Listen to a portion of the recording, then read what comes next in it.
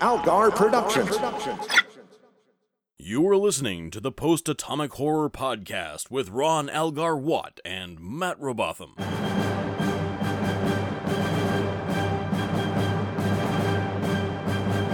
Supplemental Episode 39 with Gav Brown and Gav Drury. Hi, friends! Look at this. It's a second supplemental in 1 week. You just have so much of us. But not just us. The Gavs are here once again. Welcome, fellows. Hello, you Gavs. Hello, you owls and mats. You princes amongst men. I thought you said owls at first. What owls? Are you talking to the owls? Are you? English Gav with a secret message to you owls out there. We will take over the world. Hey, look, we're doing a shit job of it. The owls can have a crack. I'm fine with that. Next week on the Owls podcast. What would it be, Matt? The post-atomic hoot? No, that's too close. The Hoot's Atomic Horror. That's much worse. It's owl stretching time. Yeah. So we had a bit of a novel idea pitched to us by English Gav this time around. He said, we do these crossovers fairly regularly, and maybe this time we could watch something that isn't terrible. And we delivered, and they, I guess, forgot they recommended that. Ridiculous. No, it's not. I don't want to say that it was terrible. It's certainly not. There's some of a good show there. Yeah, no. And I tweeted this right before I started. For the first time in as long as I could remember, I didn't know what to expect when I started watching a thing, and that's exciting. Yeah. Like, whether or not it turned out to be good or not is incidental. Like, I'm surprised by it. No, it's fine until we stop wandering around in the woods like all shows made by the BBC.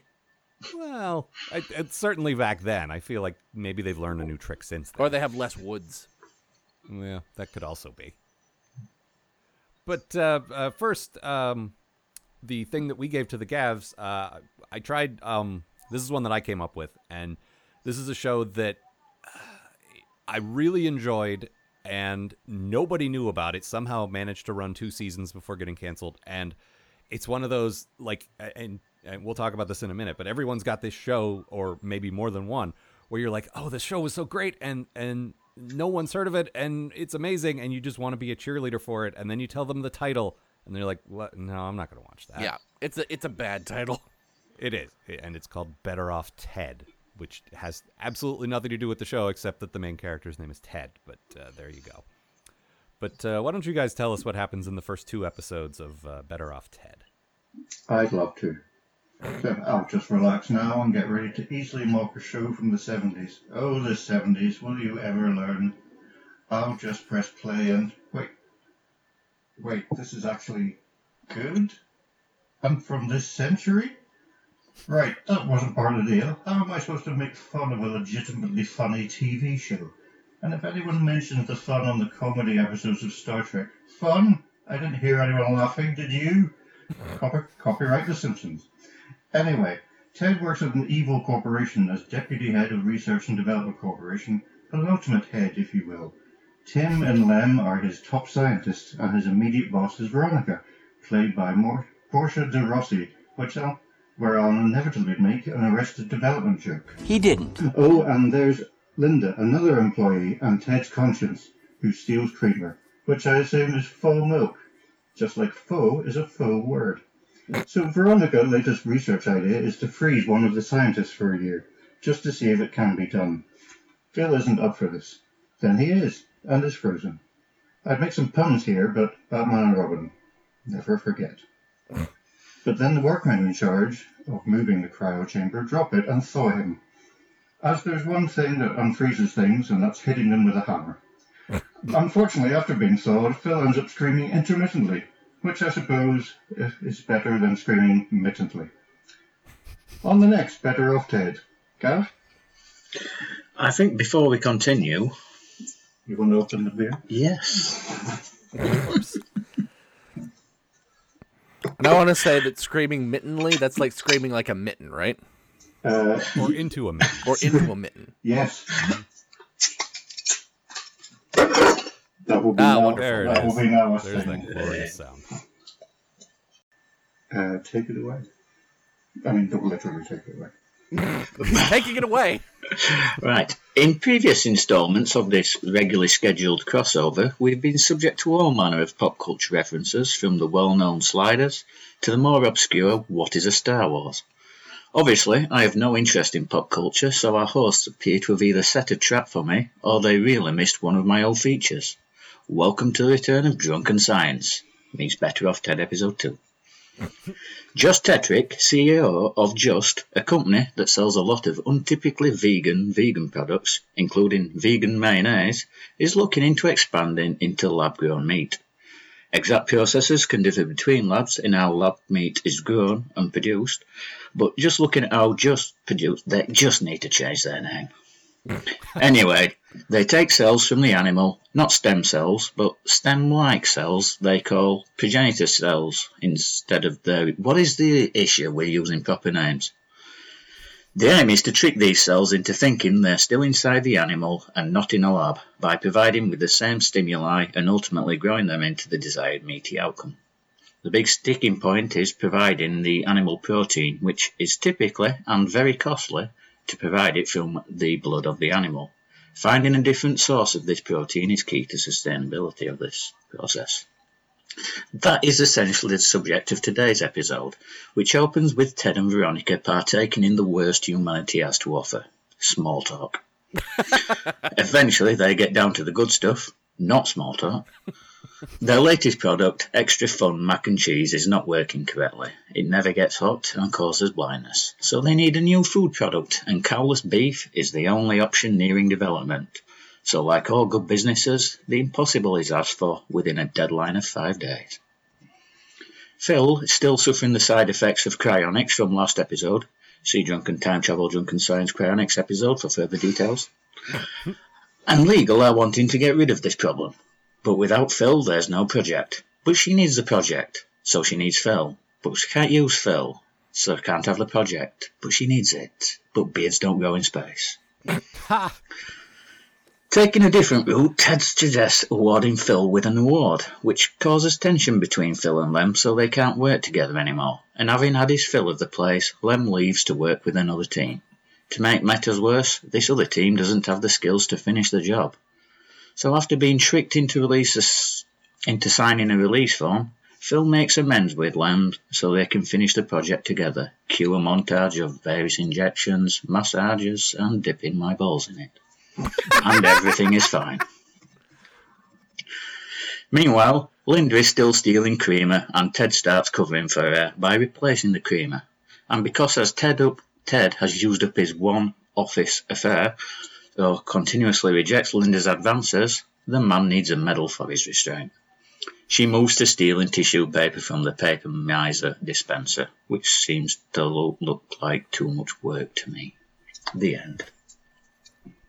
I have to make a Brooklyn Nine-Nine style joke here because meaty outcome, title of your sex tape.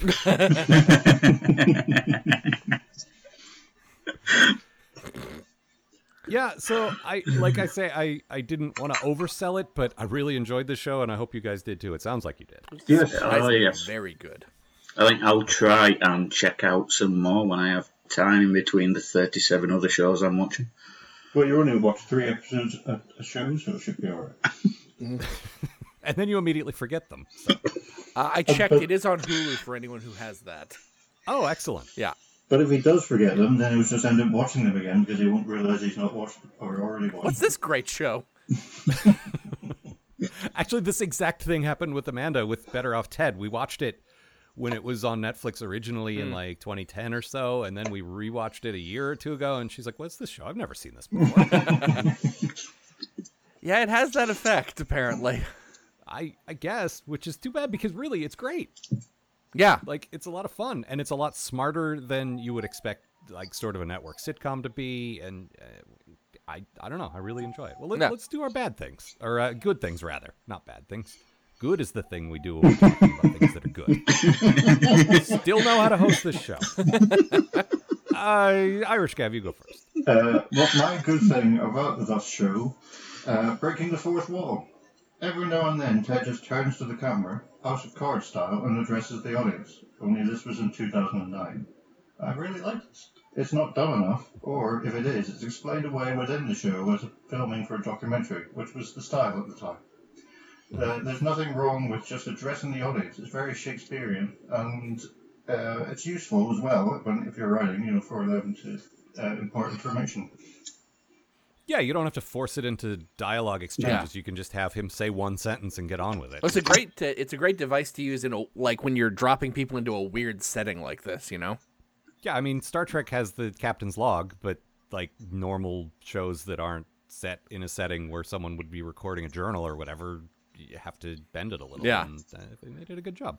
Plus, it helps get close to the character as well if he's directly addressing you. Yeah. I definitely, I mean, I've already seen the show a couple of times, but I feel like I really know what he's about in 2 episodes, which is kind of hard to do, I think. Mm-hmm. Like, in an hour of screen time, I have a pretty good idea of who Ted is, so Yeah. that's good. That's my good thing. Is it? Yeah, he's surprisingly likable. Like, Yeah. for like when you explain this show to me, I'm like, I just assumed he would be like a conniving asshole, but he's not. He's a genuinely nice guy that cares about his people and his kid. He just also happens to work for the worst company in the planet. I think that's what makes it work. Yeah. Is he's somehow taking care of his people while they're committing these horrible atrocities. Like, if he was a And, shittier guy, like, this probably wouldn't be as fun. No, absolutely not. I mean, it still could be, but I think that's what the charm of the show is just about everybody's likable. Yeah. Yeah, and that device it just helps an audience identifying with having that direct connection. He's talking to you, isn't he? And right. so it helps offset that he's working for bad company. And, everyone hates their job to some degree. So, I mean, there's that whole workplace comedy thing where, like, well, this place does evil and crushes my soul, but what can you do? And, this is that taken to a bit of an extreme. But I like that. I love the they always frame the episode with a fake commercial from the company. Yep. About the thing that they're doing, and these just horrible satirical corporate. But also they nail them. Like, they're so just completely on point for like, I've seen tons of those like Verizon commercials where we're changing the future for the better. And actually, this is my good thing. That it just has this very specific tone because it's witty and it's sharp, but it's also dark. And it exists in this weird sort of quasi sci-fi universe. Like, it barely qualifies for the kind of show we do, but it just sort of squeaks in, I would say, because there is some science fiction in it. Oh yeah. I'm hesitant to say it was ahead of its time because I'm not sure there's been a ton of shows like that since, but it's great that a show this weird got like 2 seasons of 13 episodes each. Even. Yeah. Like, it's just odd, and I like it. Yeah, there aren't. English. Sorry, I was just going to say there aren't enough shows like this where they're just slightly left of normal. You either get a normal show or a completely weird show. You don't get something that's like you can relate to that they're working in an office, but it's an office where Dr. Doom manages or something like that. Right. I feel like they're hard to find an audience for. Like, and if you've got a show like this, the network needs to bust its ass advertising what exactly it is, because otherwise people are just going to think it's another generic like Office ripoff, especially in 2009. I don't know how that stuff works anymore. I know how it used to work because I've read a lot of books about it, but now with, a million different channels and streaming and everything, it feels like you could get more specific and more strange, and like you don't have to worry about targeting the mainstream necessarily because, I mean, all 4 of us enjoyed it. Oh, like, yeah, so but we had to find it like 10 years later. Like, yeah, I think I found it by accident, if I remember correctly. Or I know Brian sang its praises, but Brian also sings the praises of Deadly Games, so, Which apparently Larry Nimoy produced, so there's a thing I learned. Oh, yeah. No, it's got... That's how it came up on PA in the first place, is it's got a bunch of, like, Star Trek connections. And then he wouldn't shut up about it. Yep. What was it? Yes, sorry, English guy.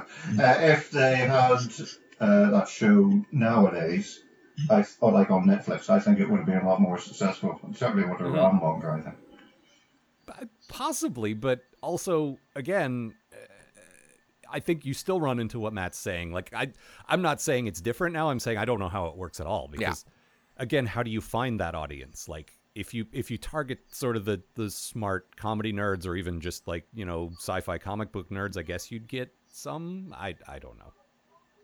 Like, what a lot of times selling something involves saying it's like this. Like, what show is this like? Yeah, exactly.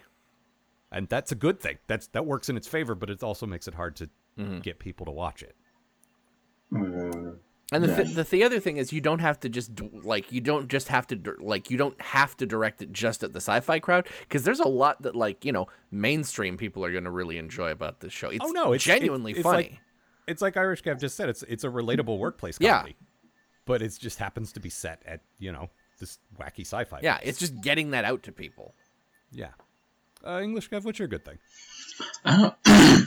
Just sort of generally related to all that. Just the general concept of it, a comedy that's set around science and manufacturing, which I think you generally don't, or I'm not aware of a lot. One notable exception recently. Which is that? Big Bang Theory. Is Big Bang, like, I'm putting aside my distaste for that show. Is that what it's? I mean, I guess it's about science. Well, yeah, it's about a bunch of science and manufacturing geeks. Okay. So it goes into their jobs a lot. It shows you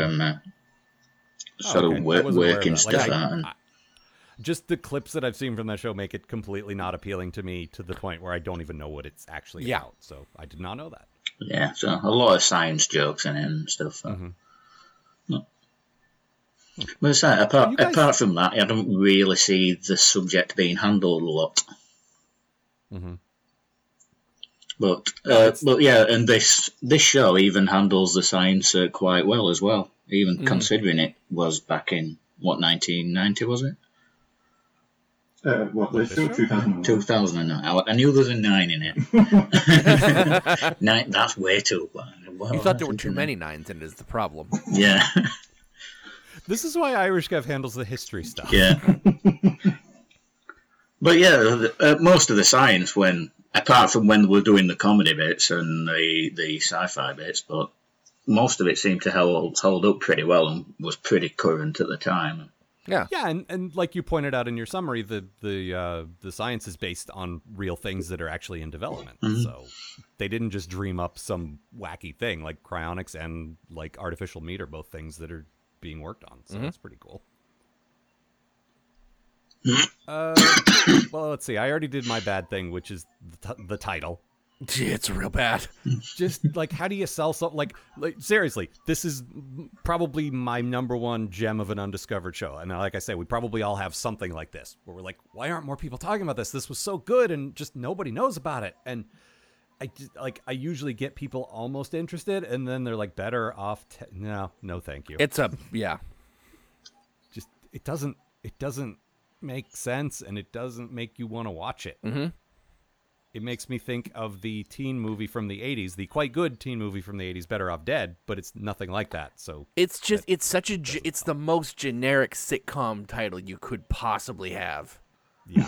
And for a show that is anything but a generic sitcom, it's just like, it's a death warrant for it, basically. Yeah, I'm sure it didn't help. Matt, what was your bad thing? Portia de Rossi's just slightly too close to being Lindsay Bluth for this to be noticeable for me. Like, I don't know which of the shows came first, so I don't know who to blame, but it was very distracting. Well, Arrested Development started in 2003, so it was like, this was in that period she had between like Arrested Development getting canceled and then coming back. Now, in my defense, I've also been watching a lot of Arrested Development lately. See, I think I completely disagree. I think she's different than Lindsay. Like, she doesn't have a lot of different voices. There's certain American accented words she just can't say to save her life, like anything.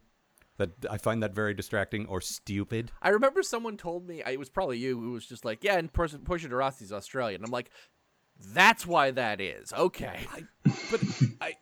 It doesn't really bother me. I just can't help but notice it. And I don't know, why doesn't she just play Australian? Like, what's the difference? But yeah, seriously. I feel like the character she plays here is completely like emotionless, and the joke is, look, I'm pretending to be a human, but I'm really a sociopath, and I like that kind of a character. I'm married to that kind of a character. And A sociopath, yes. No, I know. yeah, and whereas Lindsay Bluth is sort of clueless and like she hurts feelings accidentally, whereas Veronica very deliberately goes out of her way to destroy people. Like, Lindsay's accidentally evil, Veronica's purposely evil. I just spend a lot of the time thinking of the, are you trying to cry? I used to be able to do this. But it's like, I wish I knew more. Well, I don't wish I knew. But for this example, I wish I knew more about D&D, because it's like chaotic evil versus true evil, or I don't know, something like that. Oh, that's where that's from. Yeah. Yeah, Okay. yeah. I just keep saying Everything's from D&D now. No, I never knew it was from there either. Well, that doesn't surprise Oh, me. thank God. Thank God I'm not the only one. Oh, great. Now I feel like a nerd. On your own Star Trek show. Uh-huh. How dare you? How dare you, sir? Irish Kev, what was your bet then? My bad thing was the kid. Despite having a couple of really good lines, she doesn't come off as a kid to me. She's written, as a lot of kids are on TV and movies, as older, which is fine, but they obviously want her to be a teenager as well, but look like a 7-year-old. But hey, at least she's not annoying like a lot of TV kids. I get what you're saying. You're not wrong, but I don't know. I'm a sucker for that kind of character, because I see a kid and I sort of cringe and I say, oh boy, here's the cute. Like, they're going to put the cute one in there. And she's kind of cynical, and I don't know. I like it. Yes, She had my favorite line in the entire fucking episode. Both episodes. What's that? She had my favorite line in the entire episodes. What is that? Oh, did you do your math homework? Yes. Yeah. What's 6 times 9? Yeah, that was one of them. Yeah. No, but I do get your point, Kev. It's not like vaguely, even remotely realistic, and it's a bit of a cliche to write a kid like that. But on the other hand, I like that kind of character. So. Yeah, but it's a lot better than, I think, Modern Family has a kid who just speaks cutesy all the time, and it's just awful. Yeah. No, and honestly, when you see her, because she's got like dimples and a big smile and curls, and is like, oh boy, this is like the quintessential cute TV little girl. Here we go. And she wasn't like that. No. I don't know. Kind of dig that. Matt, didn't you say you recognized her from something? Yes, but it's my alternate title, so we'll get to it later. Very well. English guy, what was your bet then? I'm going to go with the music. Oh. Yeah, there wasn't much I could find for a bad thing, but I found the music quite distracting at times. I didn't think it fit with the theme of the show or anything. It was, although quite bouncy, playful music, when they're doing the montages and stuff like that. I just didn't think it gelled with the theme of the show at all. I don't remember any music, so that's probably just backing up your point. Yeah. It's very elevator music-y, which I understand why they would do that for this show. Like, Well, yeah, you're in a homogenized corporate setting. I guess that makes sense. Yeah. But that doesn't make the show. Yeah, that's a good point. There was the bit, it's. Sorry, go ahead. there was the bit in the lift/elevator where, yes, I remember that music, but that's the only music I do remember in the entire show. No, the whole soundtrack comes off to me like the Muzak version of like the Pina Colada song. Isn't the Pina Colada song already Muzak? Uh-huh. This is even more Muzak. It's music squared. Oh, they probably invented that in their lab somewhere. Yeah. There's so many great throwaway jokes about all the horrible, evil things that they do, though. I really enjoy that. I love the itchy chair. Oh, yes. What was that? Tell the listeners what that is. Oh, they have Portia de Rossi comes up. She's like, we accidentally made this material. See if you can find a use for it. So he turns it into like a office chair, but it's incredibly scratchy, and it's like, people work harder when they're sitting in uncomfortable chairs until they go crazy. Yeah. No, that was enjoyable, and that goes on. Like, you can tell that must have been a fun writer's room exercise to sit. When you come up with a list of things and you just back and forth, like, What if they made this? What if they made this? And all that stuff ends up in the show. Also, that material is then used in the next episode as the meat's blanket. Yes, I thought it was. Mm-hmm. I don't think I noticed that. That's very cool. Matt, I'm surprised you didn't call out the fact that the screaming that they were talking about that Phil did is basically him going, caw! No. Sorry. I noticed your note for that, and it's not what it is. But it is. He even says, guys, no, it's caw. Like, he said that. Yeah, but it's not the kind of caw I like. This is a different kind of caw. This is an upsetting caw. I didn't enjoy this caw. Oh, all right, very well. And there's this great line where they're testing the meat, and their test subject, who really doesn't want to be eating this stuff at all, just like runs away. And the first time he eats it, he's like, it tastes like despair. It's so good. Chicken? We'll take chicken. Despair. So you're saying it just needs a bit of salt or something? What else? I had very few notes for this just because I spent the entire thing just enjoying it. Exactly. Don't get to do that very The often. first time I watched it, it was just okay, and then I've written nothing. Oh God, how am I going to make a synopsis of this? Yeah, and see, that's the trouble with doing something good is, okay, but we're here to make jokes. How do you make jokes about something that's already a comedy and doesn't suck? Mm-hmm. So, apologies for that part. But Yes. Yeah, I like you the. did suggest doing something good, and No, I didn't. I want the record. well, yeah, Team Gav did. If I have to take responsibility for the hilarious House of Frightenstein, you have to take responsibility for Well, this. I have no. I did not do it, and the other one has no memory of it. So. Yes, but there's a public record of it on Twitter, so this isn't a private conversation we had. We had it out in the open. Yeah. No, it was because when we do things that aren't Star Trek, my personal preference is to find like off the beaten path stuff that people aren't talking. Like, I don't want to just go do, I don't know, Stargate or Battlestar Galactica. Like, I want to do something no one's heard of or no one remembers from a long time ago or whatever. Yes. Or this kind of show that kind of fell between the cracks. And Yeah. so with the criteria of that and being good and being sci-fi, it's like, well, this is the one. Yeah, this is why we give you all the British shows, because we know you've never heard of them. Yeah, and most of them don't make their way over here. So, like, unless you watched public broadcasting at 2 a.m. in 1985 once, like, Or grew you up in probably Canada. missed it. I feel like it was on your public broadcasting too, wasn't it? Like Oh, yeah. it wasn't on the main networks. It was on PBS. Oh, no, it was on PBS, but it was on at a decent hour. Oh, I see. No, we had like the good stuff. We had like Doctor Who and Red Dwarf and stuff like that on during normal hours, and then they would show the weird, obscure British stuff in the middle of the night. Nope. Just a lot of Maid Marian and her merry men. Okay, that was going to be one we might have done later on, but never mind. I'll take it. I remember liking that show. Oh, that never goes well, Matt. It was a shitty Blackadder. I remember liking this show. Never goes well.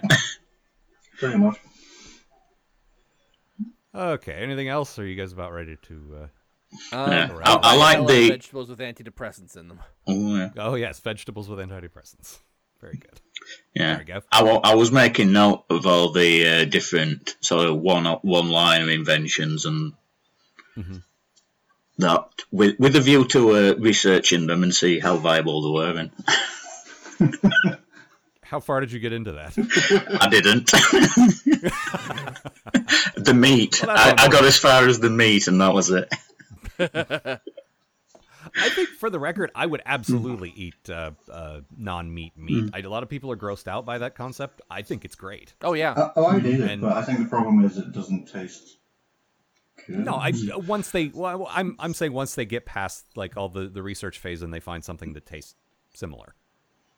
Yeah, I think the only thing that it doesn't quite taste the same or as good is because it doesn't have fat in it and stuff like that to add to the flavour. But apart from that, a lot of the feedback is it tastes pretty much like meat. Yeah. The other problem is, in reality as well, is it's like $10,000 a burger.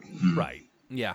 No, but I was waiting for the twist at the end of this to be like everyone's horrified, and because that's how people act. Like, oh, this science, it shouldn't be doing. Like, of course they should be doing stuff like this. Like, vegetarians could get more protein, and it would reduce so many like bad things, and it's a good idea. Yeah. And instead, the show said, no, it worked, but it costs crazy amounts of money to make, so it's not practical. Yeah. So that's much better than what I was expecting.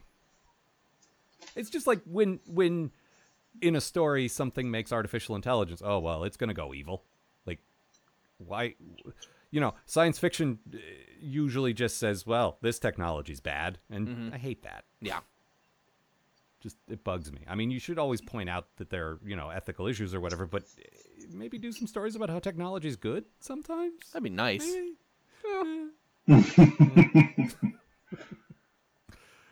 Okay. You guys ready to do alternate titles? Yeah. Oh, yes. Irish Gav, what do you got? You don't have to be bad to work here. They must have that on mugs or something. English Gav? Take your fill. Oh. They started it. I like that, actually. Matt? I'm pretty sure Ted's daughter is the Pepsi girl. This is definitely a title. And I went with literally anything but Better Off Ted. Good, let's go with mine then. All right.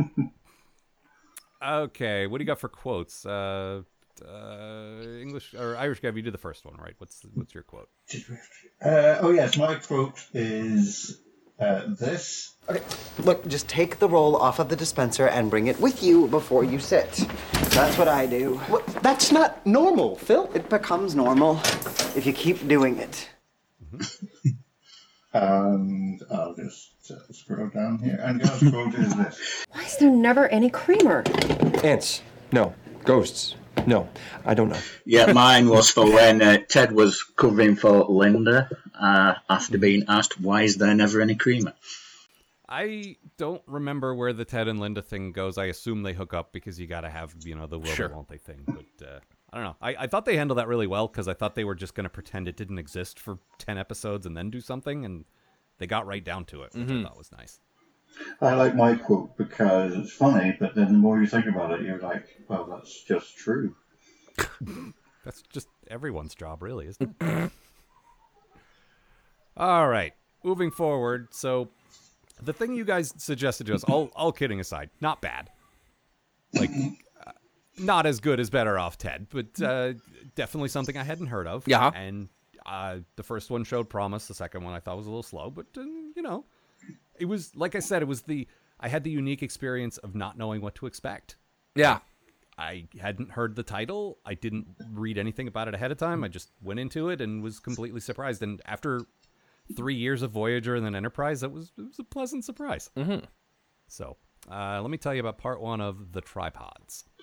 It is the distant future, the year 2089. The titles place us in a village in England, so I guess we've evolved beyond the need for specific place names by the late 21st century. We also seem to have evolved into Edwardian-era villagers, because that's definitely how evolution works, right? The people of a village in England are excited because it's time for young Jack, who is clearly the winner of 2089's highly contested Upper Class Twit of the Year award, to be capped. This entails Jack walking to the outskirts of a village in England and being abducted by the perfectly normal UFO that's hanging out there. It stands on 3 legs, so we can therefore deduce that this is one of the titular tripods. Also, it grabs Jack up with something resembling one of those claw games you get at arcades, so we can probably also deduce that it's sinister somehow. Wait, no, false alarm, everyone. Jack has now re-emerged from his tripod journey with his head shaved and a metal thing glued on top of it. This is fine. As long as you don't listen to that homeless guy who lives out in the woods, who calls himself Ozymandias, and looks like he didn't get the callback for Doctor Who, so he just stopped showering and started living out in the woods. But our protagonist, young Will Parker, is listening to that homeless guy, so now he's convinced that capping is wrong and the tripods are bad.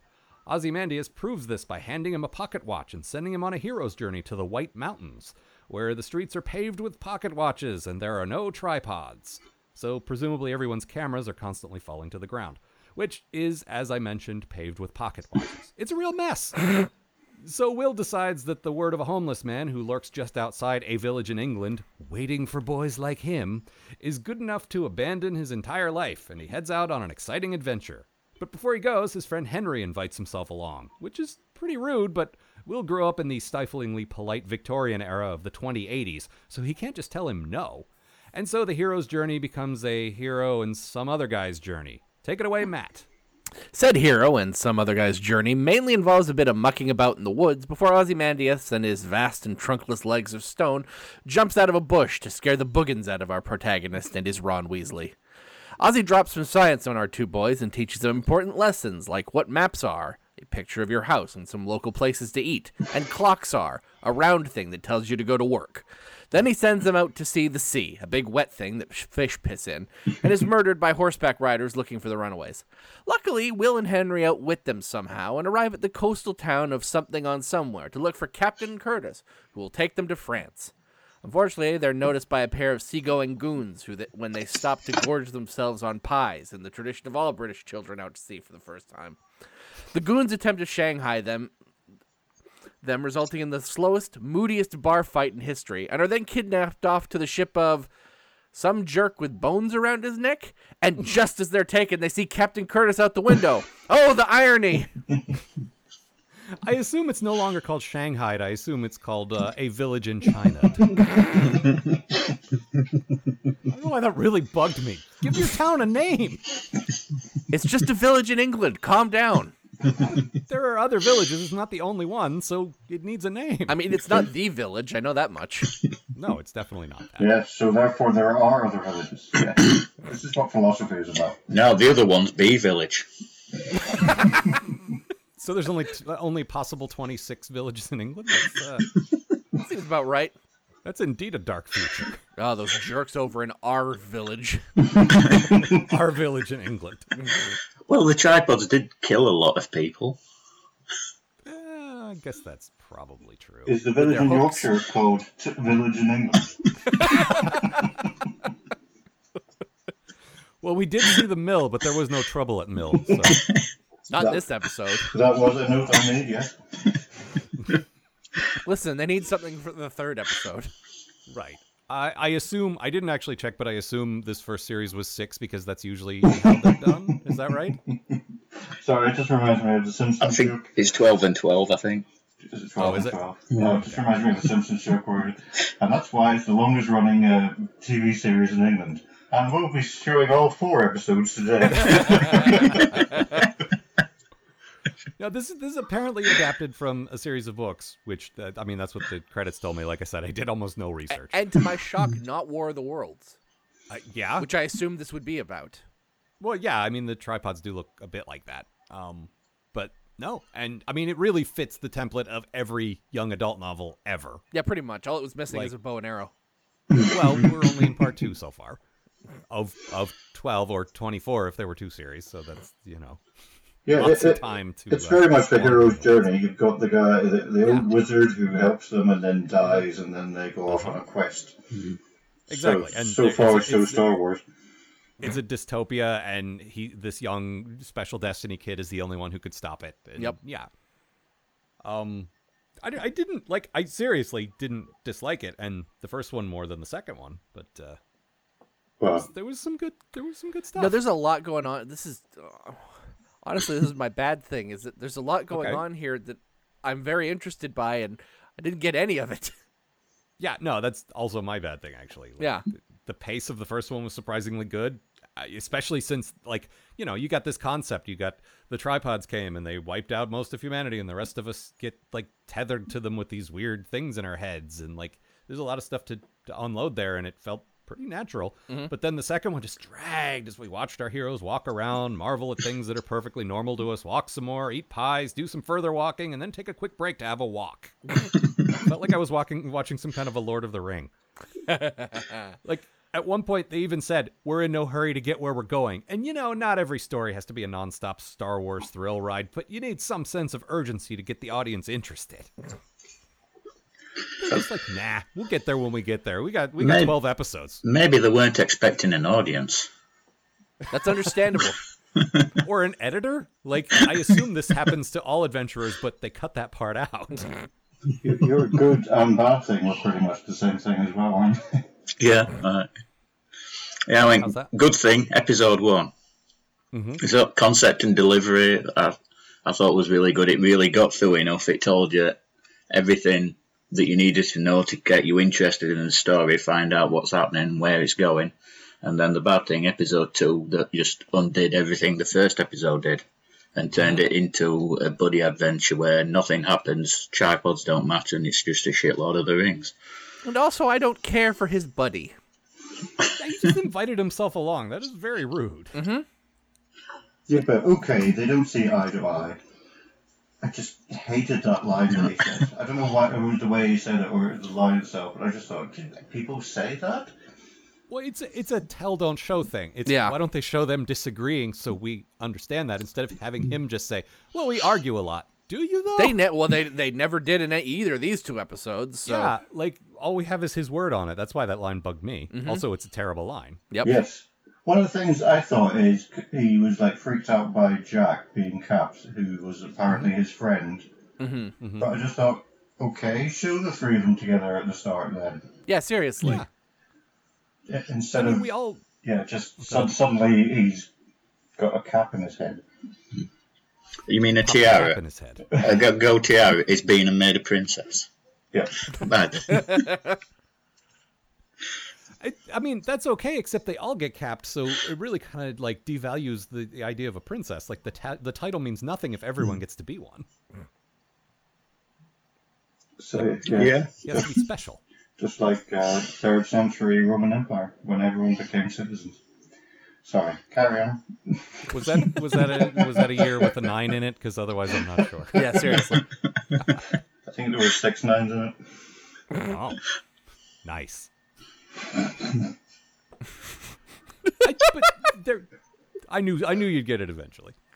No, there was a lot of good stuff though. There was a lot of good stuff going on in the first one, and my good thing was I liked the actual tripods, like the Oh yeah.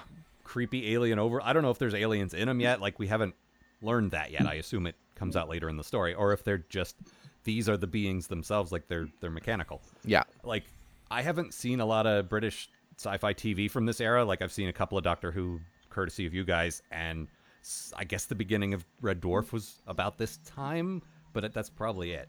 And these seemed like a cut above. Like they looked like they actually put some money and thought into it. Like the design of them was good. They integrated well into the scenery, and they even moved pretty believably. Like, Oh yeah. it's the main thing the story's about, and they put a little effort into it, and I appreciate that. I think both the episodes end with a tripod like turning around to face the camera, like it's going, "Hey." Yes, Are you filming this? Yes, the first episode ends with a tripod coming up over the trees. Because, hey, where are you going? No, I just thought it was going to say Dinsdale.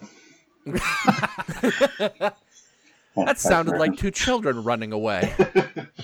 Oh, that was the best bit in. Was it the second episode? Yeah. As we're running away, they distracted these futuristic robot or tripod things by making a noise.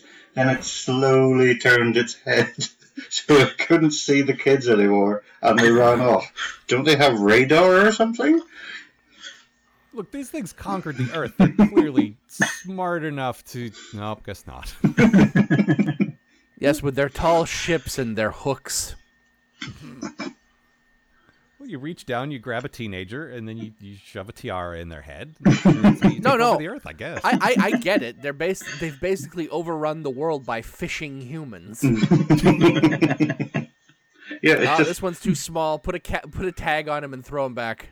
it's just like those arcade things with the claw that you use to get a teddy bear. Is that why they have to stand in a pond as well Yep. to do it? Yeah, what was that about? Well, yeah, it's too hard to catch them otherwise. You gotta at least... That because they're assholes and they want to step on frogs. and you've got to get them to walk out onto the pier as well. Well, right, of course. I think it's in the second episode we talk about the time being wasted and all that. I think the part that bugged me even more than the walking, like they clearly went on location and wanted to show that off. That's usually when that happens. It's like, look, we paid to bring a crew out here to the, I don't know, the hills of wherever, and we want to show it off. I get that, but it's boring, but I understand why they want to do it. But there's long sequences of Ozymandias, which I guess is his name, explaining how things work to these kids that we, the audience, already know. Like, we don't need a 5-minute scene on how a map works. We get it. You can say the kid doesn't understand and then cut away. We don't have to hear the whole lesson. Yeah. Like, unless this is one of those things where it had to be a British children's show that was also educational. There was a lot of that going around. I think I think especially when the lesson they were trying just helped serve to confuse things with regards to the map. Because, and now the map's ready for use. What? Yes, you can't use the map until you stick the compass on it. It needs to be powered up. Yeah, and you have to put the north part of the compass on the part that says north. Is that a thing? Activating map. Map. Finally, the future. Yes, and that was another thing I thought. If he's doing this with lots of children to get them to send them to their deaths, send them to the White Mountain. He said a percentage of you will make it. Yes, no, he said 1 in 2 out of 50. Yeah. And I was like, what? So 2 to 4% then? Yeah. And I like how he said that as a comforting thing. And then I was waiting for the follow-up and it just stopped and it was silence for like 5 seconds. Acceptable loss. Oh, that was it. That's his comforting speech. You're going to die. It's not great, Ozzy. It's not a great pep talk. But if he says 1 in 2 out of 50, there's got to be at least 50 people that have done it so far. So how many bloody maps, and more specifically, how many drawings of Captain Curtis have they done? Do they have a sweatshop where people are just doing drawings of Captain Curtis? Well, it seems like the tripods took away all the technology, so they don't have printers or anything anymore. So, yeah, someone's drawing them, presumably. No, they've only got the one, but he's written on back. If captured, please return to Ozymandias. You just pop it in a mailbox and it ends up back to him. See, it would be so much easier to just hang them around the village with little tags on the bottom that said, "Would you like to meet Captain Curtis? Take one of these numbers." Every time they said Captain Curtis, I thought of Cowboy Curtis from Pee-wee's Playhouse. Yep. Which is a very different character. Let's see. I could do my good thing. Yeah. Let's do that. I like Will's repeating of Ozymandias, although it's not his name, gave a speech about how man-made this thing was. I think it was a watch or a binocular to as if there was only one binocular to Will, and then he was talking about how man-made it was. I like Will's repeating of the man-made speech to his friend, right down to the same inflections that the old vagrant told him. It was then that I could almost believe he was really into the whole thing. But when I refused to call him Ozymandias, as he just quoted Shelley, and suddenly that's his name? If that were the case, my name would be Gus Gorman. There's our obligatory Superman 3 reference. It was subtle this time. No, we're all very proud of you. No, the kid playing the lead was actually pretty good, I thought. Mm-hmm. And I looked to see what else he'd been in, and the answer is nothing. Yes, I did the same. I think he works at a supermarket now or something. Oh, that's too bad. No, he seemed pretty good. He looked a bit to me like Malcolm in the Middle. Yeah, I can see that. But no, I liked him, and I actually like the guy who played Ozymandias a pretty good deal. Although, as you point out, Gav, that's a ridiculous thing to call him. He said a quote. He said his name was Ozymandias. It's right there. Okay, and if you walk out and say, "Call me Ishmael," that doesn't. Never mind. That guy said he was Ozymandias, King of Kings. Okay. There's a guy called Ishmael at my work. Is that what happened to him? Yes. Okay. When you're making plans with him after work, do you say, "Call me Ishmael"? Don't laugh at that. I just think, I wondered, does anyone do it? And does anyone, or would even people think to do it? I also, who's meant to call him like he lives in the woods? Mm-hmm. Like, would the squirrels call him that? I mean, maybe he imagines they do. Doctor Who casting agents. All right, Ozymandias, take one. That wasn't very good. To the woods with you. Is that where they cast them all out? And just got wandering through the forests of England. All these. Yeah, everyone who's ever tried to be Doctor Who and couldn't be, they have to wander the woods of England forever. Oh, so the 8th Doctor is out there? Sorry, Gav. Yeah. That was too easy. I didn't mean that. But yes, it is. Irish coffee's a bad thing. Featon. My bad thing was the bloody waitress in the tavern. She just decides to sit down beside them, have a conversation, and feel Will's hair. Sorry, do I have to have a conversation with everyone when I go outside? Oh, so she just decides to feel his hair? What? She's like just don't talk to me flirting for with 10 minutes. Yeah. No, I hate that. And do you guys get that in England as well? The wait staff that sit down next to you and pretend to be your friend, or is that just an American thing? That's just an American thing. No. Oh my God! That is one of the horrors I would never go out to eat ever again. Yeah, seriously. It doesn't happen a lot, but there are. I'm sure you've seen it too, Matt. Right? Like. Oh, yeah, it's the worst. Like, it's one thing to be friendly, of course, but don't sit down and use my we're conversing like we're friends. Like, no. I assume you do a hard job. I respect you. I will tip you well, but we're not friends. I will tip you well, but the more you sit here, the tip is going down. Yep. I want to be clear. It's not oh, don't talk to me. You're the help. No, I'm here to eat a meal. Leave me alone. Yeah. No, it's just that, I don't want random people talking to me. I don't care who you are. Yeah. I specifically came to this restaurant to quietly read a book and eat this food. Right. I talked to enough people. She very deliberately flirts with him, and he's 16 years old, and that's a little weird. Mm-hmm. Yes. Like, oh, you're a nice, strapping young lad. Like, stop it. Maybe she was part of the plan to have the goons capture them. Maybe. I don't know. Go over there and flirt with that boy until we're ready to keep them from eating their pies. I'll say this. If I'm 16 and a hot waitress comes over and starts flirting with me, whatever destiny-changing adventure I have is out the window. Nope. I'm going to marry that girl now. You want to come to the White Mountains? Yeah.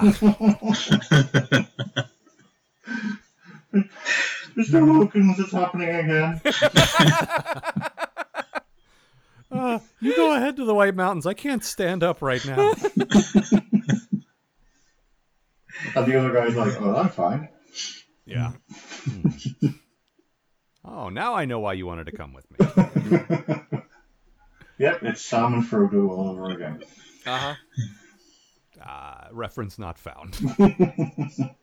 I know who they are, but I don't know the stories well enough to get it. So the rest of the series is also just walking around in the woods and occasional bed jumping. Have you guys seen the rest of it? Nope. Carl? Yes. Don't ask me what happened. Theoretically. Reference not found. Yeah. I obviously, this aired in the late 80s. I don't expect you to remember every line or anything, but you don't remember, broad strokes, like main points of the story? Not a thing. The tripods? Nothing? All I remember were the tripods. I don't know. They go to the White Mountains. They're at the White Mountains. What is this? Is it an interrogation? Leave me alone. If there was a second series, presumably they don't completely beat the bad guys. So I'm just trying to guess. I don't know. I think it's cancelled before it's finished, so... Yeah. Well, it's based on a series of books, so there's probably quite a lot of material to cover. Yeah. Well, I think based on the episode titles, they go to the Gold City more than several times. Because there's a trip to the Gold City, the return to the Gold City. Oh, look, we're back at the Gold City.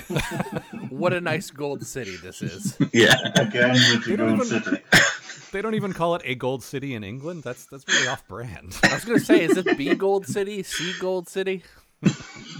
Well, I'm guessing this must be in France now, because that's where they're going. I like how they talk about France like it's the mystical kingdom far away. So do they have a colour system for their villages? Have they got a blue city?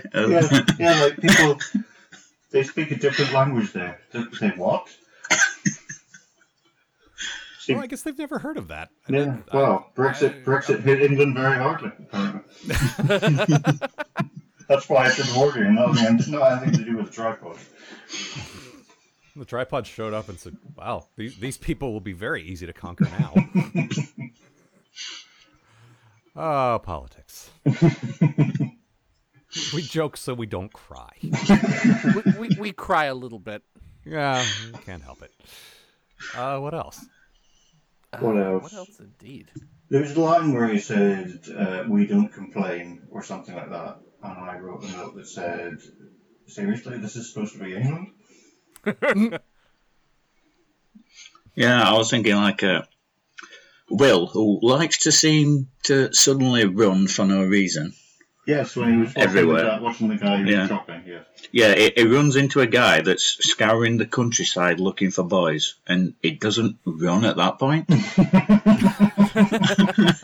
is a good time for my quote, and I think, Matt, yours is related too, right? I believe it is, yes. Yeah, so let's just play our quotes. This is from the first one and then the second one. This is him talking about the boys he likes to find. That's my passport to vagrancy. Unlimited travel. Searching for boys like you. And then Matt's is mine might be pirates even looking worse. for boys. Yeah. I've been telling them strong boys come in handy on our old boat. Everyone in this dystopia just non-stop looking for boys. We have to find more boys. He's playing that new Pokeboys Go. Gotta collect them all. It'd be funny if you found out that they were the substitute for coal. More boys for the fire. A lot of it felt to me like, especially when they get to the seaside village or whatever, it felt like a video game. Like there was one guy sort of lurking very conspicuously in the foreground that was clearly like, you're supposed to talk to that guy. Yep. Why don't you go talk? And then they just walked right by him. It's like no, guys, you have to talk to everybody. Yeah. They're like looking at the food like with a sense of wonder and Well, that running and hiding from the tripod was very video game-like. You're just hiding in a bush shelter until the tripod turns away and you run. Yeah, that's like the, what do you call them? Scarecrow level of Batman Arkham. Oh, yeah. He's shining his spotlights on us. I remember the environment changing in that. That's all I remember, like the weird shifting nightmare thing, but I don't remember much else. Well, there's a lot of like giant scarecrow trying to see you and you hiding behind boxes. Well, if there's one thing I know about Batman, he's got an old truck he likes to behind a mix up, box. and another truck he likes to hide behind. Crouching behind a box. That's quintessential Batman, right? Yep. There. Anything else? Oh, my good thing. I really like the opening credits. Yes, that music is awesome. It's great music. It's that weird design, like I guess it's supposed to be the cap. Yeah. Well, describe it. Like, I don't know. It's like big 80s, like sort of neon letters that say the tripods, and then some like weird gold stuff flies by. It looked, as I recall, it looked very sort of like very early days of computer generated stuff. Yep, which is I am always there for. See, that made me think of Tron, which made me think I didn't want to watch it. Yeah, but everything makes you not want to watch Tron. That's true. But then I saw TR, like, oh no, did someone trick me into watching Tron? Damn it, Bob! I told you. This is his most insidious plot yet. The cap looks a bit like a comb on certain occasions, which, for the poor bald guy who's has it stuck on his head, isn't a great look. Mm-hmm. Yeah. Also, they carve like a maze into your head or something? Yeah. I don't know. Maybe and then other times it's just sticking a gold thing on your head. I don't know. It's very inconsistent. I think they blew their budget on the actual tripods because that wasn't great. Yeah. The tripods, like I said, I thought looked very good, but the cap, like for being such a big plot point, they could have maybe spent a little more money on. They should have just given them all actual caps. I reckon that cap or tiara is a map of the Gold City as well. You reckon it is? Yeah, it is. I reckon it is. Well, if you reckon it is, it must be. That's a pretty good guess. I don't know. Like these kinds of stories, usually you can kind of figure out where they're going. That's a pretty solid guess. I just like saying reckon. What was it? Yes, the guy who was capped and then was brought down again, and he was trying to look cool afterwards. And he says, "No, you can't look cool after you've been like off a hook. It's not going to work." Yeah, sorry, man. Like they dangled you all the way down. You look like a chump. You look like a chump who got dangled. Like the cutest of Borg, just like leaning against a wall. Hey guys. Oh, this old thing? I'm a Borg. How do you do, fellow youngsters? Anything else? My name's Ozymandias. Irish Gav, what do you got for an alternate title? My alternate title is Capper's Delight. Very Pretty good. Yeah. English guy, what do you got? So, will you just get on with it? Oh, it's a pun on his name. Very nice. I didn't get that in writing, but the way you said it, I totally. That's awesome. Matt, what do you got? Will and Henry failed to eat a pie. And I went with "Don't cap me, bro." 'Cause I nothing like but that 'cause it's timely timely. references. Yeah, exactly. All right. Well, that's all for this time. Yeah. Definitely a better experience than the Star Wars Hollywood holiday special or Hilarious House of Frightenstein. Or anything Matt picked. Sliders. It's better than Voyagers, I would say. It's better than one thing I picked, too. It's better than Voyager. Wow. I mean, except for Enterprise, most things are better than Voyager. Uh-huh. Sorry, except for that show we will not mention again. Oh, you've ruined it already. We will never speak it. We will never speak of it again. You have to beep it out. We'll start putting a red alert noise over it. You mean Read Alert? Yes. Ugh. God, that show was garbage. All right. Well, speaking of shows that aren't garbage, next week we start Discovery. Uh-huh. So first episode of Discovery, looking forward to that. We will be recording that first episode live in Seattle, June 30th at the Pocket Theater. Go to thepocket.org if you're going. Tickets are free, but, click that you're going just so we get a head count. We would really appreciate that. We are shifting our focus a little so that we will be doing one episode per show instead of two. And what that means is that opened it up for a few more guests, which means for the first time, English Gav will be joining us. Wonderful. Review an episode of Star Trek. So, Yes, you're appearing before I am. Ooh. Very Exciting. nice. Wow. So this means you will have to both watch and remember the show. There's a lot to ask. Two I things. know you can do it. Two Yeah. things. It's all right. We believe I have faith in you. I know you can do it. Yeah. But we had talked about doing that some time ago, and it just, through no fault of anyone's, we just completely lost track. And he's like, hey, wasn't I supposed to be on your show? Oh, yeah. Yeah, here you go. So look forward to that. And, yeah, very excited to push on to something new. So look forward to that next week. Mm-hmm. And see you, folks. The Post-Atomic Horror Podcast is a co-production of Ron Algar Watt and Matt Robotham. Copyright 2018. Please don't sue us. We're still just doing this.